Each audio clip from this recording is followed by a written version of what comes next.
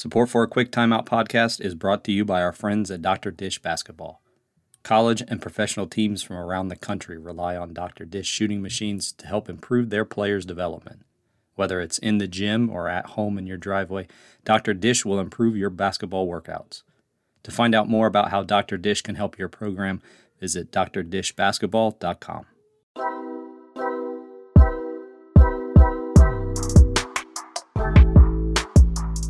Welcome into a Quick Timeout, the show with expert interviews from top basketball coaches around the world. On this episode, we're talking small-sided games, and specifically small-sided games for defense.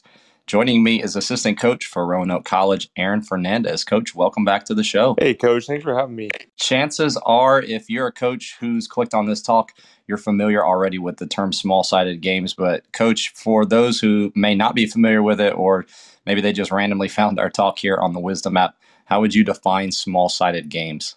Yeah, I just think it's any way that you break down, teaching a concept, whether via 1-on-1, 2-on-2, 3-on-3, 4-on-4, or any kind of advantage like 4-on-3, 3-on-2. And it's usually singularly focused, but there can be, 2 or 3 focuses. But it's just a way to break down the big picture of the game to kind of the smaller picture of the game, and get more reps for everybody as well. So I found that a lot of coaches have been using these for a while. I mean, we've done like breakdown drills, but I also have found that like the emphasis and the focus maybe more competition, more scoring, unique sides of, types of scoring to emphasize certain things. Sure. It's kind of become a little bit, I felt like we've taken it to the next level. It's more than just new marketing. Right. Beyond that, like what have been the biggest advantages that you've found? I just mentioned a couple for us. I mean, the competition has heightened our practices and made guys more competitive. But maybe beyond that, or even that, what are some of the advantages that you've found with using small-sided games? Yeah, I think for me, the biggest thing is just the transfer piece. So I have a background in phys ed, and have a deep interest in exercise science and motor development. I have a master's in coaching, which was very much focused on kind of the motor development piece. But the best thing is that you get the transfer. So you let the game kind of be the teacher. I'm actually reading Doug Lamov's book right now. I know he doesn't specifically care for that term, but it really does allow the game to kind of or do you replicate whatever it is you're going to see in a game, and you kind of get those repetitions without the same repetitions.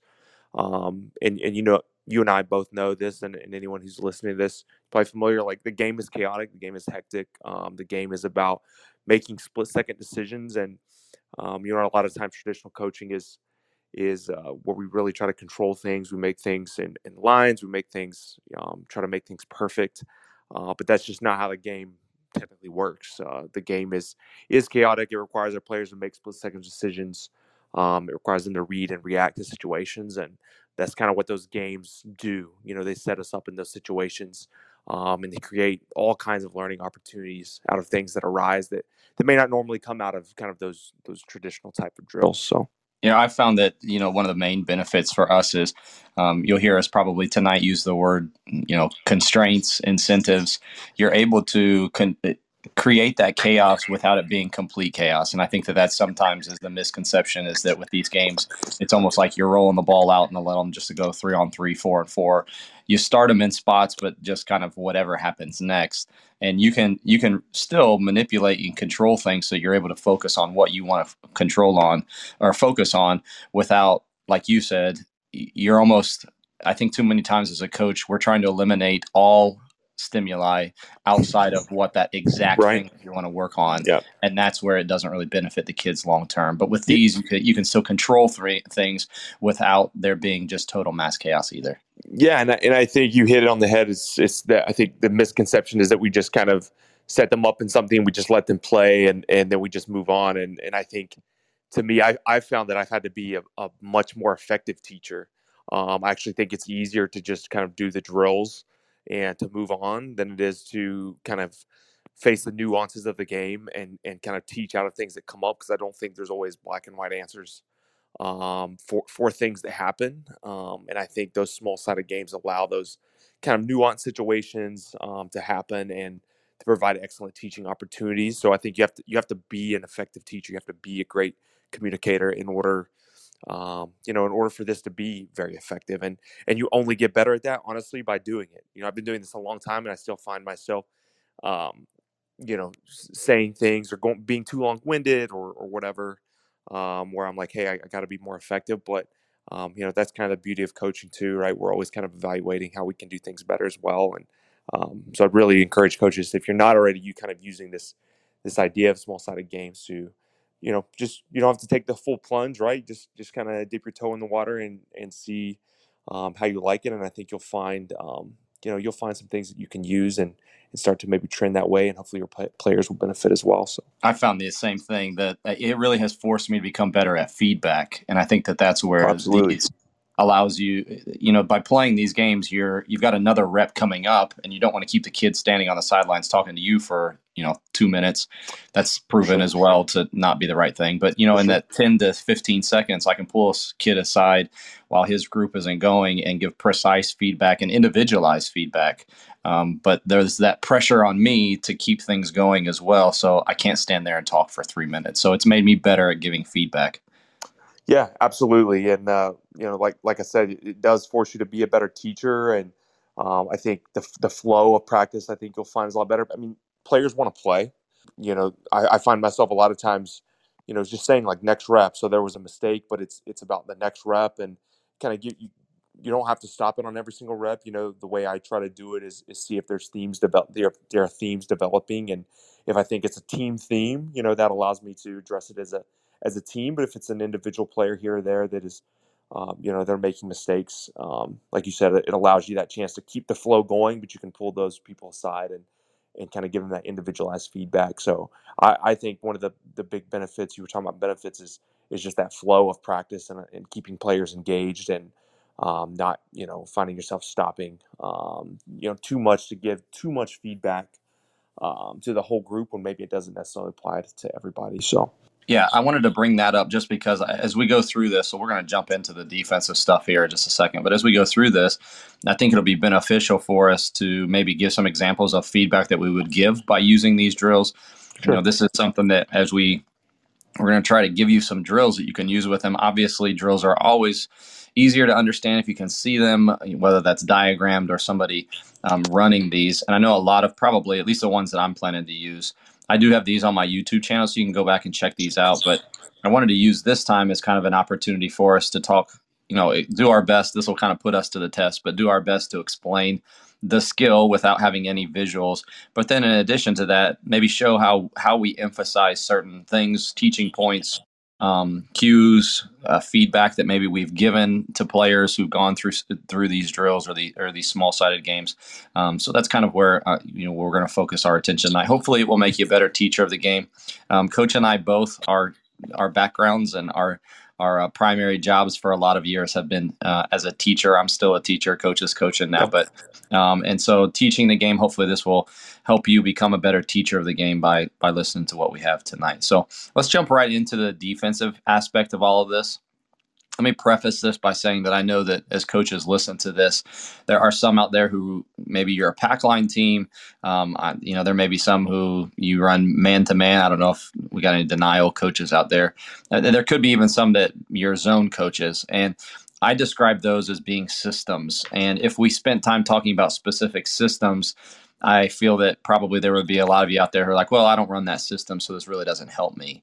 So instead of focusing on systems, I really want to focus on the skills that make up those systems and some ways to teach and practice those skills with your players. So I consider those really like your building blocks. So no matter what defensive system you run, hopefully these will be applicable to you, and I feel like they will because it's what you see on really every single defensive possession. So with that in mind, Coach, what are some things whether it's a full court defense or half court defense? Well, when I talk about the individual building blocks of a possession, what are you seeing? What kinds of things are you seeing in every possession that your team has to execute upon? What are those individual skills? Yeah, so I'm a big believer in, obviously I think everything comes down to one-on-one defense, right? Can you keep someone in front of you? Can you slow them down enough to allow our help to get there? And so I am a big believer in playing one-on-one or some version of one-on-one every single day. And then I also think for us, the secondary piece. I don't know that we spend enough time. I know a lot of teams do shell, and I do think the shell can be very beneficial. But I also think that sometimes our drills can be very stagnant. So I think defensive positioning, can sometimes be frustrating for coaches to teach. So I think, as we talk about some games, I'd love to share a game that I actually learned from Jim Boone, I believe it was, that really helps with that defensive positioning. And then obviously the last piece is just the finishing a possession and cleaning up the possession with the rebound. And I do think there are things that you can do and teaching points that we can make on rebounding that, whether that's through a game or whatever, that can help us finish possessions out. So for me, it's that on ball piece. Can we contain, slow down enough? Do we have people in the right positions to even start with? And the last piece is being able to clean it up and kind of the teaching points that go with that, that we may not think about. So. I've got a couple in addition to that. We try to not overlap with these, but give you some unique stuff. But I broke down the on ball stuff, which I totally agree. That's the number one thing when kids come to us at the college level. I feel like is just being able to guard the ball, and obviously at the college level, you take that next step up and everybody's quick, everybody can handle the ball, and you get quickly exposed if you're not a very on-ball defender. And whether that's so I would add in addition to just simply on-ball defense, but like transition defense, whether that's as a team or you just being able to guard the ball in transition individually. So another one that I see, that big in our game, the modern game of basketball, but closeouts, we work on those very regularly. So that kind of goes again to guarding the basketball. But I kind of throw that all together. But definitely. Yeah. I mean, all one-on-ones essentially start with a closeout, right? I mean, right. Yeah, for sure. You already listed the help defense, and I would, in addition to that, a subset of that would be something involving just simply decision making, like knowing when to go, knowing when to rotate, knowing when to step over, knowing when your man is beat. So we'll talk about that one. Yeah, for sure. And then, I finished up with defensive rebounding too. So that's about, 6 or 7 things we'll try to go through with that. Let me go ahead and start with the first one. So let's start with just simply guarding the ball. Coach, your favorite on-ball defense drill and maybe some of the teaching cues and feedback that you've given with that. Yeah, well, I would like to say one thing that we kind of do that I have kind of believed in to warm up is, and I learned this from Brian McCormick, and he did something called the mirror drill. I think one-on-one is a lot of anticipation. It's a lot of reading cues, even on the subconscious level, just kind of reading the offensive player's shoulders, their hips, where they're turning. So we, like when we're doing preseason, obviously Division III camp works specifically on skills, but as a strength and conditioning coach, I do a lot of kind of reaction, one-on-one type reaction drills. We're reacting to each other, from a defensive stance. So like doing some kind of mirror drill like that, I think is a good solid foundation for one-on-one stuff. But my favorite one, and I've shared this a lot, and actually went back and I found where I got it from, so I'll give it credit. It's from Trevor Reagan at Train Ugly. He introduced a drill to me called one-on-one doghouse. And all one-on-one doghouse is you're going to have one-on-one at, each rim. We're lucky enough to have 6 rims. If you have 4 rims or 2 or however you want to do it. But essentially you've got one-on-one, and defense gets a stop. They get to go to offense. If the offense scores, the defense goes to the doghouse, which is the center circle in the court. And you can do whatever you want. I usually have them do like 2 push-ups or something, and then they have to quickly get up and they have to find an open goal to get to. We have coaches stationed around, so if we throw it, if you go to an open goal and you don't close out properly, you don't hustle over, you don't get down a defensive stance, we just, we send you back to the doghouse and you get to try again after your 2 push-ups. So I think that's a great way to build just kind of a little bit of endurance, a little bit of mental toughness, but working one-on-one in kind of an intense way, with just straight one-on-one, no help. So. Yeah, that's a good one. I'll go back to the mirror drill. I mean, if anybody hasn't seen that, I think I saw it the first time at Duke. I went to one of their practices, and they just had 2 guys on the baseline, one on one side of the end line and one on the other side of the end line.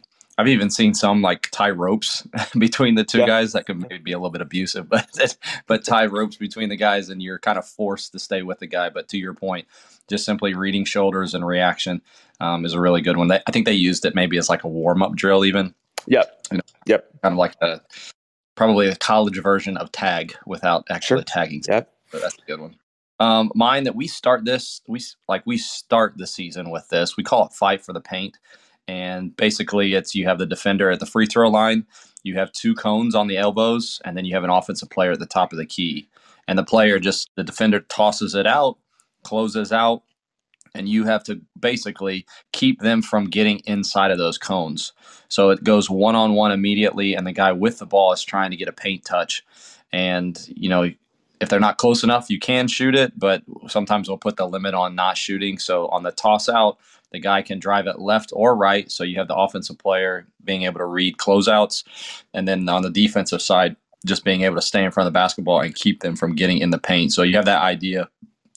Coach Boone, I think, talks a lot about like leveling your player off. Right. Yep. That they're not able to turn the corner and get into the paint. But that quickly exposes guys because they are on an island by themselves, and if they can't guard the basketball, it shows pretty quickly in that drill. So it's a great chance for you to kind of do an assessment at the beginning, but then for them to see, man, they get to visualize how small of a window it takes for them to give up the paint and then to kind of ruin their whole team's defense. So like I said, it kind of exposes guys right away on that drill. So yeah, absolutely. And I love that idea of we talk about exposing, and we definitely, some people may take it as a negative connotation, but I think it can be just taken as like, I think especially at the college level, like there's no help for straight line drives, period. No matter where that's at on the floor. And I think everyone is good enough to be able to generally rip to the basket. And so yeah, you got to be able to get them pushed out one or two dribbles wide. You can't just be straight line. So I love anything we can do to put them on an island one-on-one every day, to work on that. I think is so critical. Yeah. All right, next one here. Let's talk about closeouts. I'll give you a chance if you have a closeout drill, but I'll go ahead and explain mine. Yeah, sure. Mine is one that coaches probably have seen before. I know it didn't originate with him, but I saw this from the elder Bob Hurley at a clinic, and we just call it one more closeouts. You can start the ball. It's basically a 3-on-3 drill. So I've got wing, top, wing, and then I've got my three defenders on the baseline, one at about the short corner out of bounds, one underneath the basket out of bounds, and another one on the other short corner out of bounds. And you can start it and get it going really quickly with just having the defender that's on one side has the ball, throws it, tosses it to the middle guy tosses it to the outside guy. But on each of those passes, you're closing out to the opposite player. So if X1 is in the top right-hand corner, he's closing out to the opposite wing. When he throws it to the middle guy and the middle guy tosses it over to the outside guy, he's closing out to the middle. And the last guy goes and throws it to his side, his wing, and then closes to the opposite wing. And essentially what you get is you're closing out either onto ball. If you're a gap team, you can close out to gap or denial. And then the last final guy is closing out to help. So you immediately kind of get within the entire floor. So you're using the whole court there, but you're getting your on-ball defense. You can work on a closeout. You can work on positioning for your gap and positioning for your help, and then it goes live. I've seen people do this with a shot clock. I've seen people do it like just the coach counting, 5 seconds to score, 5, 4, 3, 2, 1. But it's a really quick drill that allows you to kind of work on multiple things at the same time. So we call that one more closeouts. By the way, some of these, as we describe these, you may not be able to follow along. We have diagrams for all of these, and we can kind of point you to where you can find those afterwards. But that's our one more closeout drill.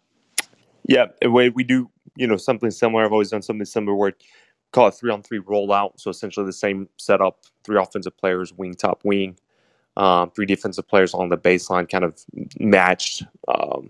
And what we would do is we throw the ball, or before we even throw the ball out, we just have them close out and show us they understand their leverage points. So, for example, I've always been a force baseline guy. So if you're closing out to the wing, showing me how you're going to force and leverage to the baseline. We check that. As soon as they've done that, if it's good, they'll just kind of sprint back to the baseline touch. I'll throw the ball out, and then they will close back out to either their help position or to their man, and hopefully reinforcing kind of those closeout leverage points. And then from that point, we would play live, just kind of like you would do with either a short shot clock or whatever constraint we want to put on that.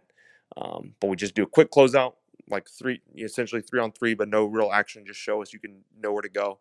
Come back, touch the baseline, throw it back out, close out again, play live from there. So Yeah, that was good. We just started doing this one this week because if you're a team that maybe doubles the post and has a rotation out of that, they're teaching and players I found are learning better to recognize the double and then recognize the open man.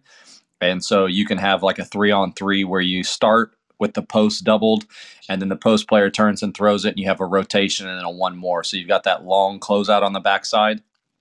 And we'll just practice with just the guy with the ball on the block. So that's going to be your defender. He throws it to the coach at the top of the key. And on the throw out to the top, he starts to close out to his man on the opposite wing.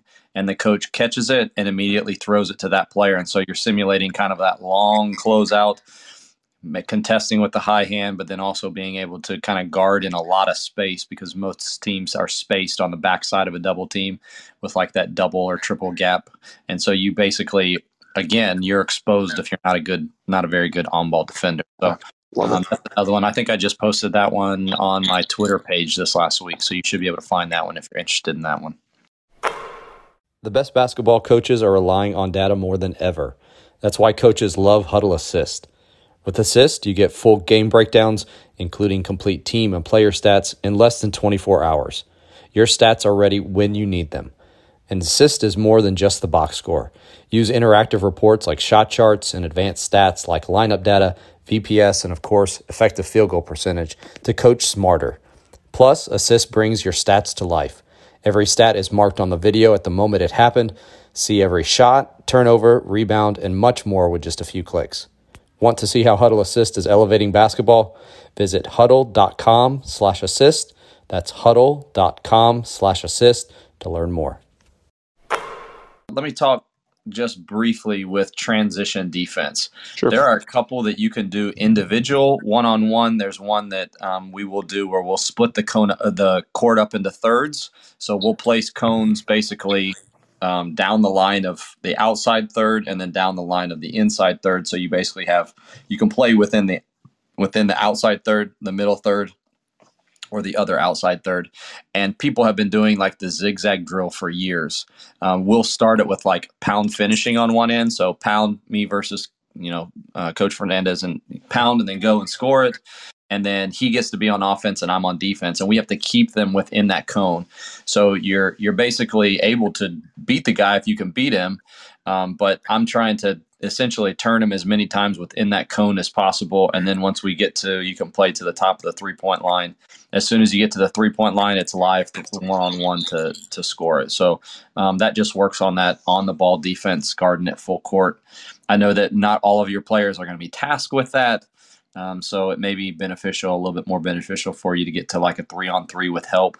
Or we'll do a transition build-up drill that I'm sure people have seen before. It's probably a little too complicated to explain just on audio, but it builds up from 2-on-1 to 3-on-2 to 4-on-3 to 5-on-4 to 5-on-5, and you can quickly get to 5-on-5 and running your transition. So that's another one there. But I just wanted to mention that one because there are options for you to do small-sided games for transition. It's not just only in the half court. I don't know if you have anything other than that, Coach. Pressure. Yeah. I think, and I'll go and I'll touch on help defense because I think mine's kind of combined, and I'll explain that here. Like, so I touched earlier on what Jim Boone called his vision drill, which is essentially the coach with the ball. You can be wherever you want to be on the perimeter.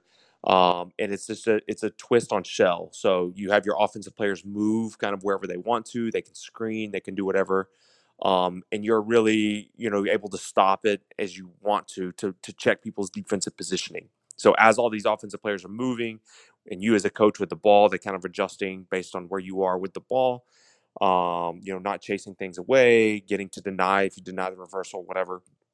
And we can kind of elaborate a little bit more on that in a second, but essentially having them start out that way. And I know a lot of people have probably ran the drill where it's like 5 across the free throw line, 5 across the baseline. You throw it to someone, whoever is across from them goes and touches the baseline, and it's like 5-on-4 till they can get back into play. I propose you do it this way with the kind of the vision drill as the start. So you as a coach shoot it, or you throw it to someone who has 2 or 3 seconds to get a shot off, and whoever has it, like kind of their defensive matchup as the shot goes up, or as you as a coach shoot it, you can call out someone's name. All they're going to do is just kind of get off the floor, and then you're going to transition 5-on-4 or 5-on-3 or whoever you call off until you tell them to get back into play, whether that's for 1 second or whether that's the whole possession. So starting it with the kind of live, and then making it kind of random in transition from a movement position instead of maybe 5 across the free throw line, 5 across the baseline, if that makes sense. Yeah, the old line drill or one man. Just a twist on that, really. Whatever. Yeah, that's good. Yeah, that's really good. I'd like to see that one, the twist on it, on a video sometime. Why don't you go ahead and talk about help defense and some of the stuff that you guys emphasize, and then also the games that you use with that. Yeah, so I think one of the things we emphasize, and we were talking about decision making, you're talking about decision making, and that help defense is one of those areas that decision making is so critical. So one of the things that I've tried to emphasize, and we try to emphasize here at Roanoke too, is you have to make a decision. Period. Like the worst place you can be in help defense is just what we call stuck in the mud, which is you didn't come over to help, and you also didn't kind of go toward yours to take away the shot.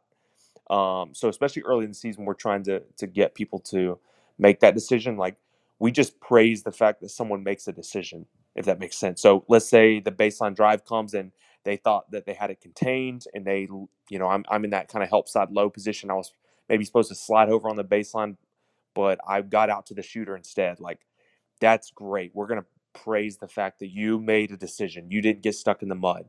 And then we can talk about whether or not that's the right decision, on what those cues are for making that decision. But we really just want our help defenders to make a decision. You got to take something away. If you're stuck in that help position and you don't take anything away, like that's really the only wrong thing you can do. So we try to use some of that vision drill. We do different versions of shell. Like we definitely do kind of the old school traditional version of shell every day, even if it's just for a minute, 2 minutes, whatever. And then we try to add twists to it kind of every day, whether that's emphasizing random ball screens, whether that's emphasizing, post action, whatever it is. We just kind of play in the half court, kind of a sped up version of shell into live. So we might do some kind of action to guard it into a live version of that. But yeah, that's kind of the big thing on help defense that I think I hope coaches will kind of emphasize is just get your players to make a decision, period. Don't hesitate. Either come over and help, and it ends up being a double, or get out and take away yours so it can't be kicked, but just not getting stuck in the mud. Is it straight 5-on-5, or do you guys do like 4-on-4 or 3-on-3? Generally going to do 4-on-4, 5-on-5. Generally 4-on-4 to start with our basic shell principles, and then usually we'll go, kind of emphasize something 4-on-4, but then we'll go into 5-on-5. So we kind of build into 5-on-5. I've never thought about or broke it down, but it just seems for most of our defensive stuff, we'll start with 4-on-4 and then go to 5-on-5. But on our offensive stuff, we go 3-on-3 first. And I think maybe that's just to get more touches for the offense, but it seems more realistic. The reason I ask is for coaches, unless you're going to really limit space, it almost seems like playing 4-on-4 kind of gives you the more realistic of how defense is going to really look like in a game. Yeah, and so we don't help off the posts. So that's kind of why we do the 4-on-4, because if you're guarding the perimeter for us, you are the help defenders. We don't slide off the post to help. So that's why we kind of do 4-on-4, emphasizing kind of help positioning and stuff off the ball, because our post will never help. So yeah, that's good. Okay.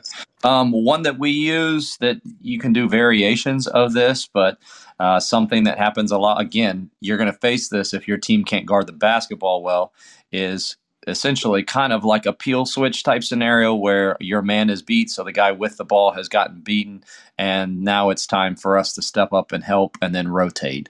And absolutely. The question that I always get is, when does that happen? Like, when should players? I think probably all of us have seen scenarios where a guy gets beat or thinks he gets beat, or the coach thinks he gets beat and somebody else steps up, but then the guy who maybe thought he got beat or should be rotating somebody else stays with his man.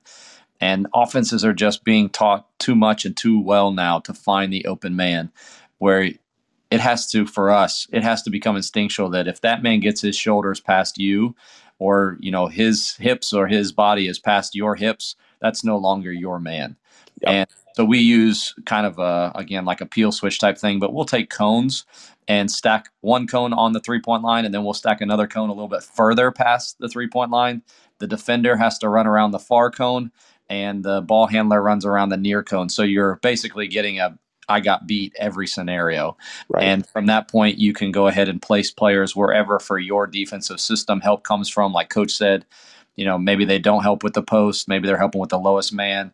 I don't know that anybody does this, but maybe you're helping with the near side corner. I think we're all too afraid with that. However, I have found that if you teach peeling off fast enough, you can get some tips Absolutely. from behinds.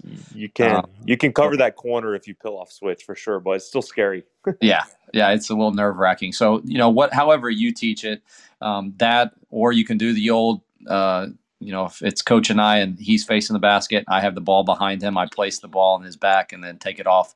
I like that one better than standing hip to hip, because hip to hip, you start, wherever the defender is, that's pretty much you're driving the opposite direction. But if you place the ball in the center of the guy's back, he doesn't know it. I could be driving left or right.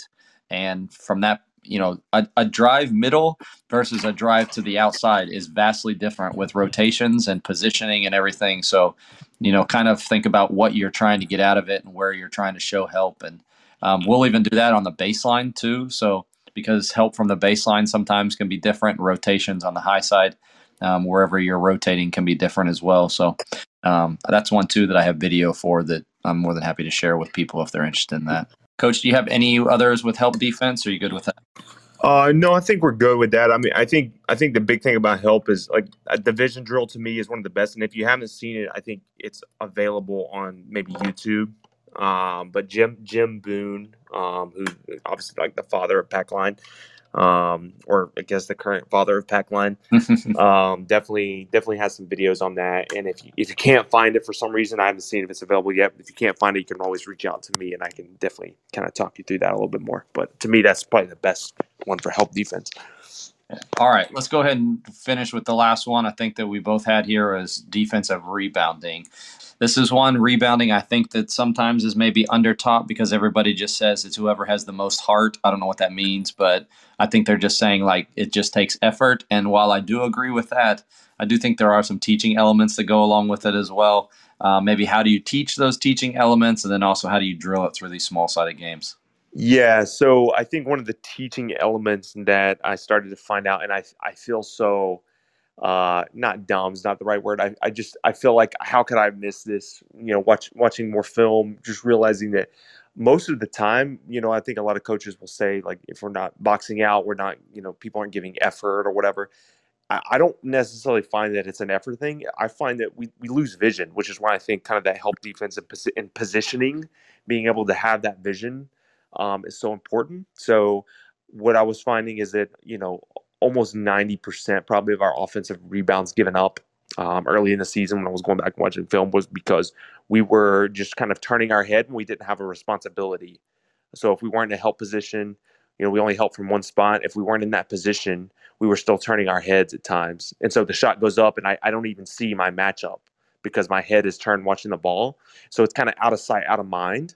And the brain is just not, it just doesn't fire enough to be able to get my head around, see what's happening over there. Shot goes up, get my head back around, find, hit, and then be able to go get the ball. Like all that's happening so fast.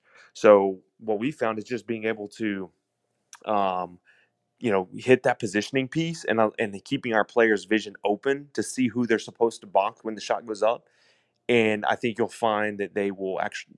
There's going to be an effort to go and hit someone because they can clearly see who they're supposed to get. They didn't lose their matchup. But in terms of drills, so we do a drill called Super Bowl rebounding, and all that is kind of it's just 3-on-3, kind of circle up in the middle, 3 on the perimeter. Shot goes up, keep the vision. But we also use it with the vision drill that I just told you about. So we started by teaching just keep your vision in the 3-on-3, kind of keeping your eyes open, keeping your head on a swivel. But then we can now do it with the vision drill where people are randomly moving like 4-on-4 offensively. I shoot it or I throw it to someone who has like 2 seconds to shoot it and they get the shot off. Defense gets the rebound. You can score it however you want to. We do different ways of scoring it. But then they have to convert it too. So we add an element of they have to be able to get the defensive rebound and then get it kind of into what we call the end zone, which is half court line to the first volleyball line. So it's a little bit of a passing and press breaker drill too, because the other team will pick up. But just working on that vision piece to me has been almost honestly, coach, better than any rebounding drill I've ever seen. It's just fixing the vision piece and making sure they know they can see who they're supposed to box out when the shot goes up. So Yeah, I love that. The accountability, and then also just kind of how many times have you seen a guy intend to box out, or they're just so far away from their player that they're not really paying attention to him, and yeah, that guy sprints in absolutely. the 3 point line and grabs grabs an offensive rebound. Yeah, for sure. I've seen too. You could do like circle the wagons, and then Yep. goes out for a shot. And I don't know how every coach teaches it, but maybe you're outside of 15 feet, hit and go get. If you're inside, hit and hold. So you can adjust your drill accordingly for that and move pieces around so they can practice that as well. So Yeah, and I think the best thing too is if you're playing any small sided game, like adding a couple extra points for an offensive rebound or something, I think you'll find that people. To me, I've always felt kind of rebounding. While we can teach the technique, we can teach the vision piece, where we see and we know who we're supposed to get and all that. At the end of the day, I feel like rebounding is a very random thing that happens. There's anticipation of when the shot goes up. I think, I found myself talking about like when the shot clock is winding down, we know we're about to box out. Like that's when our mind should be thinking, get ready to box out for sure. Like, so just teaching those little anticipatory pieces, like a drive, a kick, the extra pass, that shot's probably going to go up. But, there's a little bit of maybe some guesswork in there too. But, rebounding is so random. It's been kind of hard to find drills to work on rebounding that provide kind of that game randomness context.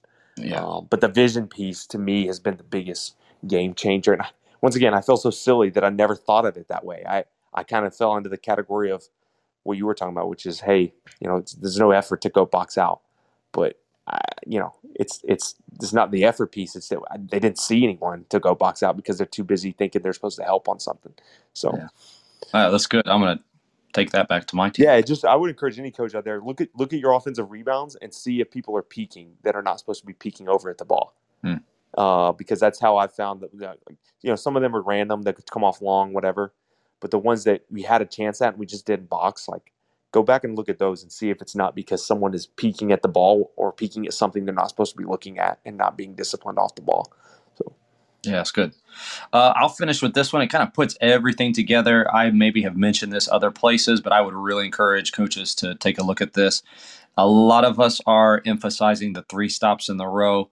We probably have found that once you get to that like 6 or 7 3 stops in a row, your team is probably pretty much near unbeatable. And we have communicated that so much to our players that we're constantly trying to, even during the course of a game, communicate to them like, this is our second stop. We need that 3rd stop, whether that's you call it a brick or a kill or a turkey or whatever it is. We have started a game called Hunting Turkeys. And the straight point of it is it get 3 stops in a row and your team gets a point. And what I've really seen is that players they love playing defense and they want to get onto defense as quickly as possible, which is unheard of. Everybody wants to just play offense. But I have found that they will try to score as fast as they can, which helps us where we like to play fast. So they're scoring well as quick as they can because it's not just about jacking up a shot. They need to actually score.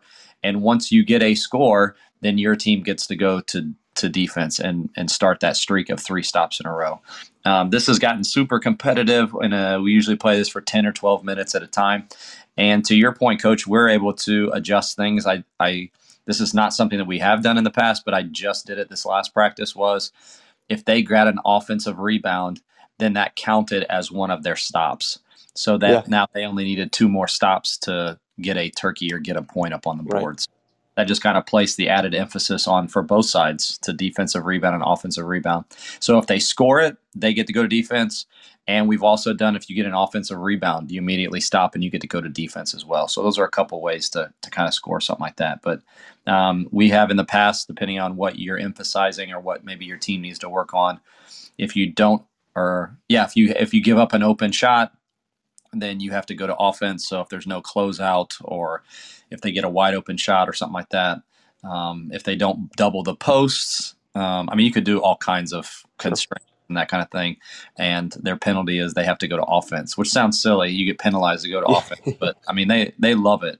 And are always fired up about playing hunting turkey. So that's one that I found to be fun for us, and then also fun for our players, for the coaches and for the players as well. Yeah, for sure. Yeah. Before we wrap things up, Coach, if you have anything else, final thoughts about anything, feel free to share those now. But I do also want you to make sure that you tell people where they can connect with you and reach out if they have any questions about anything. I know you've mentioned some of the YouTube stuff, so maybe point them to that or just to your Twitter, and then you can connect them there to the other videos. Yeah, for sure. Well, I definitely encourage people. You can connect with me on Twitter at Coach Fernandez 1. So it's at Coach Fernandez 1 is my Twitter handle. And I'll retweet a bunch of stuff, and I share stuff all the time on there. But I also encourage people to just go to YouTube. There's so many good coaching resources on YouTube. Train Ugly and Trevor Reagan do a great job of putting out stuff on there that's just about like mindset and kind of motor development. Brian McCormick is a great resource too. He puts out a lot of free videos as well. And he has an exercise science doctorate, so he's always putting out stuff on player development. And then also obviously Basketball Immersion and Chris Oliver. Those are kind of the three guys that have been most influential to me in my coaching journey and really revamping the way that I've kind of approached the game. But yeah, I'm always on Twitter. So if anyone wants to reach out on Twitter and talk hoops, I'm always down to talk hoops, share anything I have, or point you in a direction of someone who I think can maybe help you even more than I can. But I love connecting with people on there. So. Yeah, appreciate Coach and all he does. I learned a ton from him, and he is more than happy to share. So please take him up on that. I appreciate all of you who joined us live tonight and those who are listening on the replay. If there's anything that we can do to help you out, you can connect with me at Tony W. Miller on Twitter is the fastest way to get a hold of me. And we'll be jumping back on the Wisdom app from time to time to share some more things about coaching basketball. For Coach Aaron Fernandez, I'm Tony Miller. We'll talk to you again at the next time out.